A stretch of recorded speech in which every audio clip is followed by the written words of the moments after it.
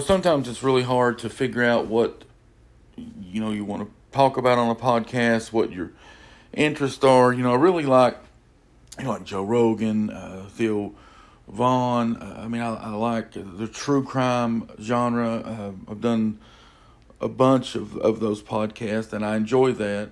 I do sales training, communication training, persuasion and influence. But it's like, I've had this podcast for a few years, and I've never really got it to a point to where it's done anything. And I think that's my fault. The lack of consistency, the lack of content, and it's just about making that effort to put it in. You got to be yourself, and if people, and it's like I always said, I don't need everybody. I just need 10, 50,000. So, I'm going to just talk about whatever today.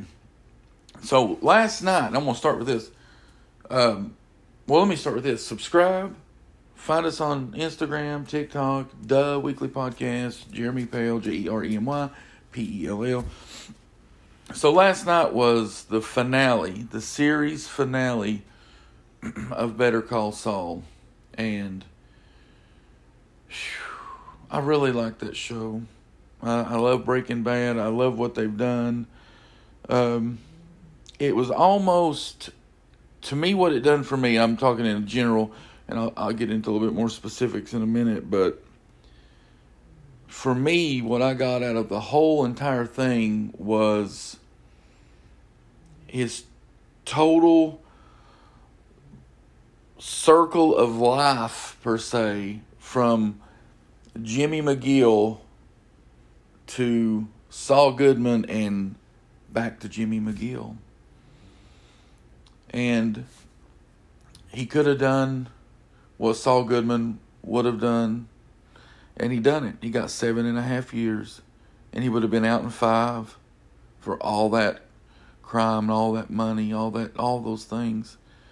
But instead, he sacrificed himself for Kim. He made amends to Chuck.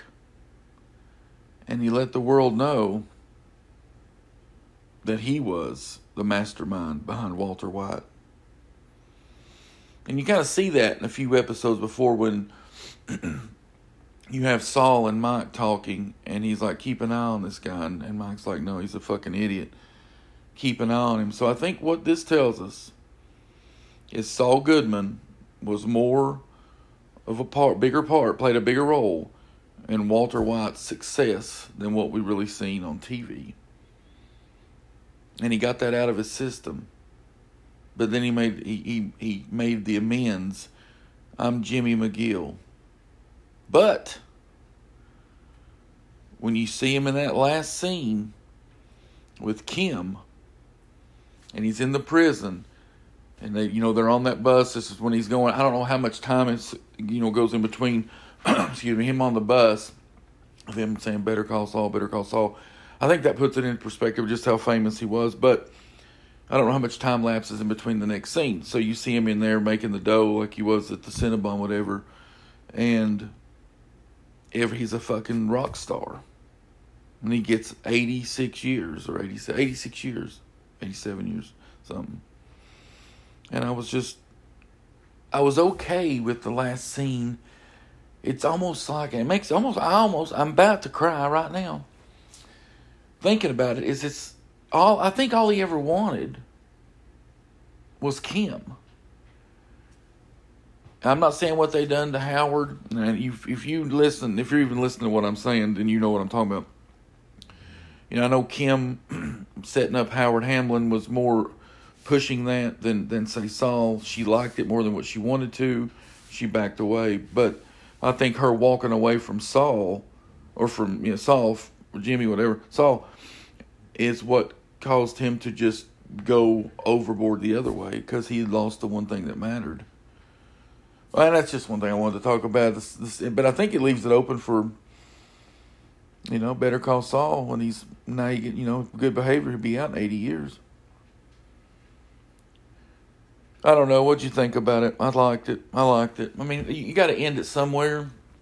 You got to end it somehow.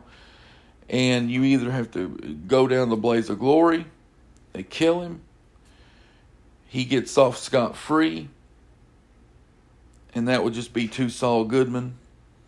Or you finally see at the end that him and Kim are reunited. Now, will they ever see each other again? I don't know. But it was Kim and Saul together. Because you never seen her in the Breaking Bad. So I thought they'd kill her off. I really did. I'm so worried about that.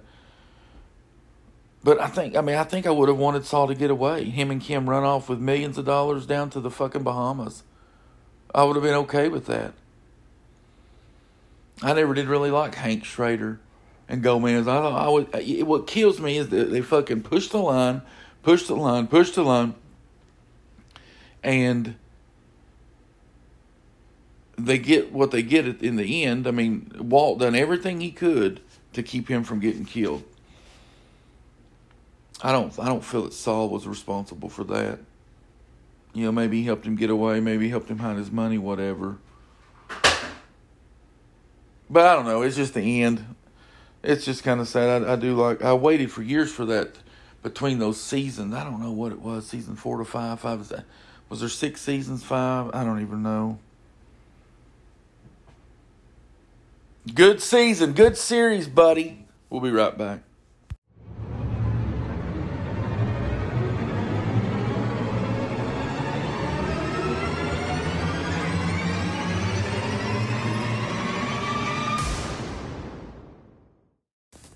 I'll tell you something else. We're back. I'll tell you something else. You know, we mainly talk about, like, you know, sales and sales training and communication, because a long time ago, you know, I got into sales when I was about 12 with my uncle, and I've told this story before, the "hey, did you know them" story, and it's really what I live by. And I know salespeople are there to serve a need, to you know, fill a void of some kind if a customer is looking for something, a particular item or service, and, you know, how can I help? How can my service help? How is my product helpful? I think all that's, I mean, yes, it's very important, but man, you really have to, I mean, because in the world today, and you got to remember this, they can really go anywhere to get that product, that services, that need. They want that personal touch. They want to laugh or want to feel they have something in common with you. They want to feel like they can trust you. They want to feel like that you're a friend. They want to feel comfortable. Give a fuck what your product does or what your service does. That product is everywhere, sold by many thousands of fucking people. Why are they going to buy for you? Oh, because you figured out it services a fucking need, or it serves this, or it's going to do this for you, it's going to do that. Fucking bullshit. Know your product, love your product, stand behind your product. You don't want to. I'm not saying you sell someone something they don't fucking need. Selling an air conditioner to someone that's homeless. But my point is, you must find a level of. Oh my God! You've got to find a level of to be able to compare to yourself to them. They've got to be comfortable with you.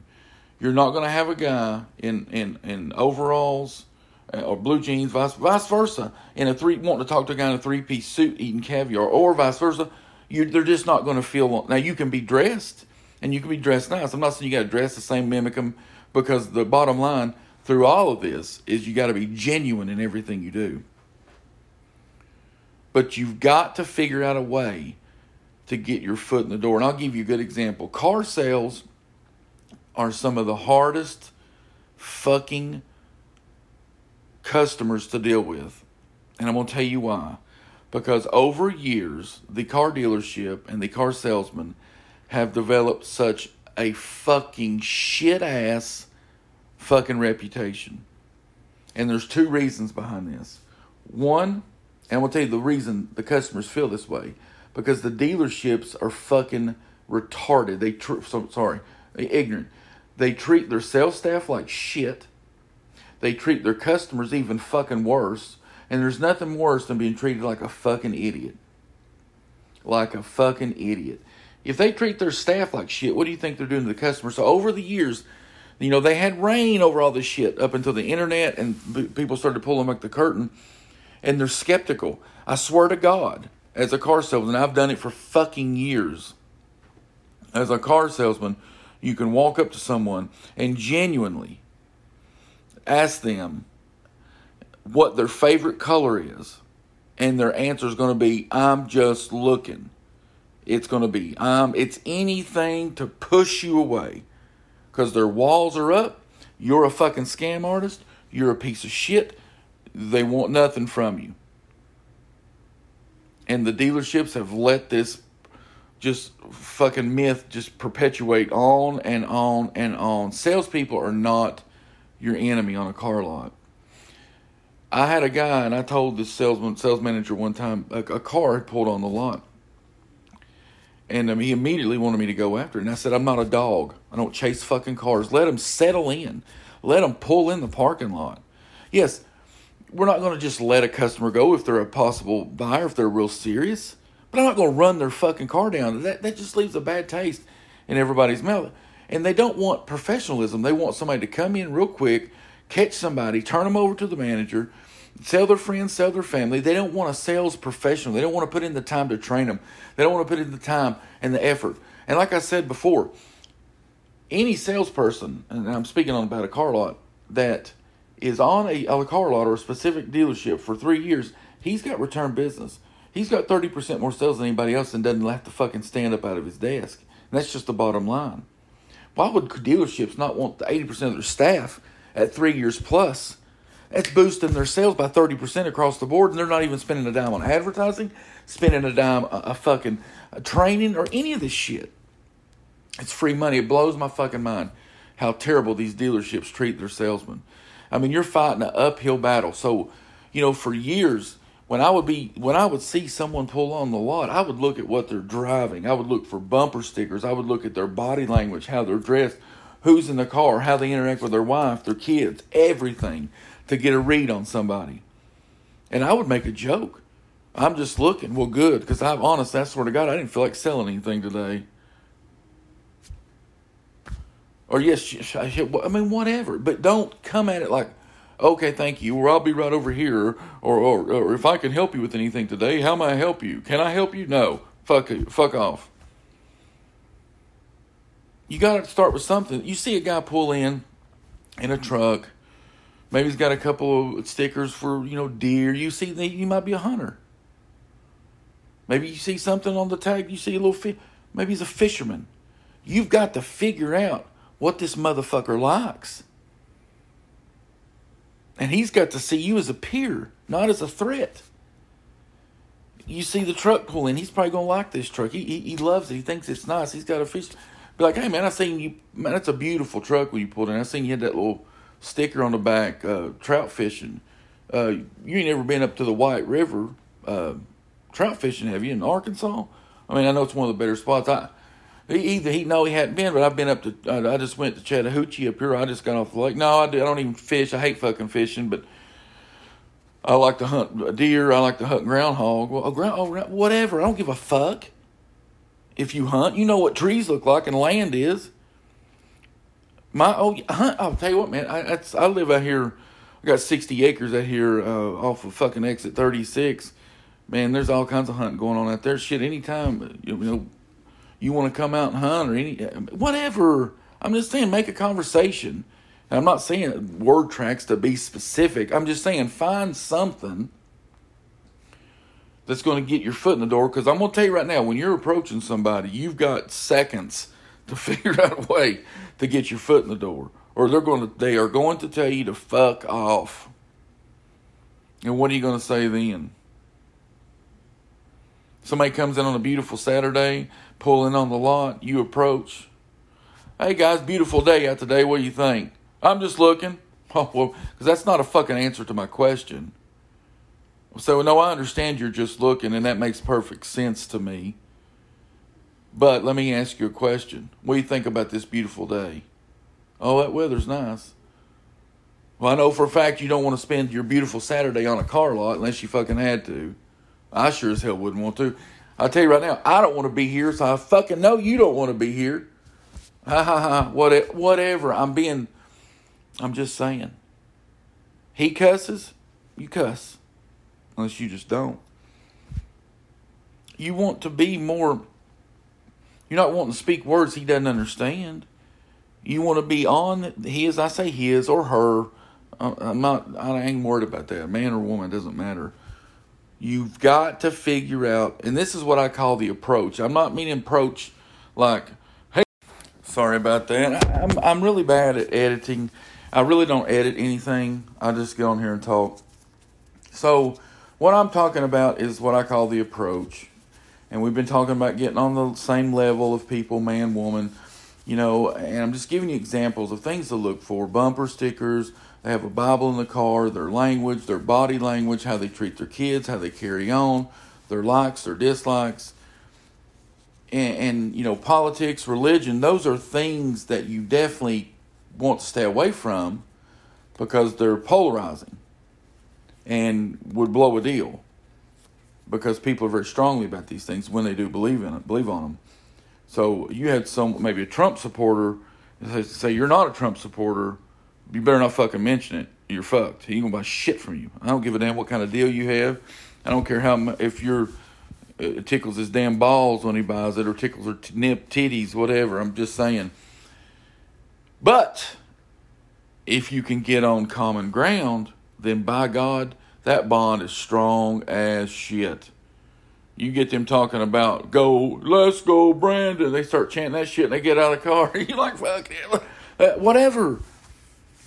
And if you don't believe that way, then don't talk about it. It could be a deal breaker. But if you can at least dig down deep enough to find some kind of common ground there, that you're gold there. But I'm talking about the approach. Look, be looking. And if you got kids, man, that's great. Start with the kids. You definitely you don't want to ignore anybody. You don't want to walk up to the husband if you think he's the main guy. You don't want to walk up to the wife if you think she's the main lady. You start with the kids if they got kids. Play with the kids. Show the kids some interest. Then work your way up. Greet and speak to everybody. Find common ground with everybody.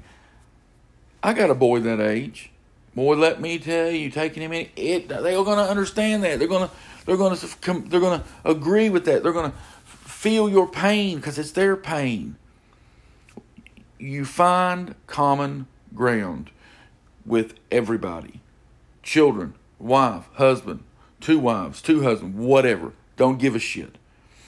Because the sweetest sound to anyone's ear is the sound of their own name, their own voice, their own thoughts, their own egos, their own pride. They're the smartest. They're the best. They are this. And that, yes, they are. Stroke an ego, because you shouldn't have any pride as the salesperson. Find what they like. Find what makes them who they are. And be as close to that genuinely as you can. I don't want you to be fake. You can't go in there and be fake. You've got to be genuine about every bit of it. Genuinely, you're making them laugh, you're making them buy. I don't give a fuck. That's just it. They can get the product anywhere. But guess what? They can't get the product anywhere with you selling it because they only can get you where you're at. So when I say approach, this is the approach. You see, whether it be a car pulling into a car lot, whether it be a man walking into a woman walking into the showroom, furniture store, appliance store, stereo store, satellite store, sex store. I don't give a shit. Family, 1, 2, 3, 5, 10. Look at them. Get a read on them. What's the hat say? What's her shirt say? What kind of purse she got? What kind of shoes the kids got on? How are the kids acting? Are they well-mannered? Are they crazy as hell? The parents paying any attention to them? These are things that you, quickly, as you're walking toward these people, have got to be going 100 miles an hour in your head, trying to figure out what type of people these are, what it's going to take to get your fucking foot in the door on that first impression, and how you're going to tear these fucking walls down that they have up because they're on guard. And always remember, they love themselves.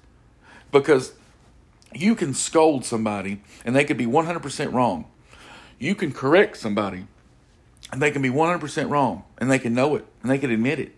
But as soon as you walk away, they're going to figure out a reason to justify why you shouldn't have fucking said anything about it and why you're wrong for doing it.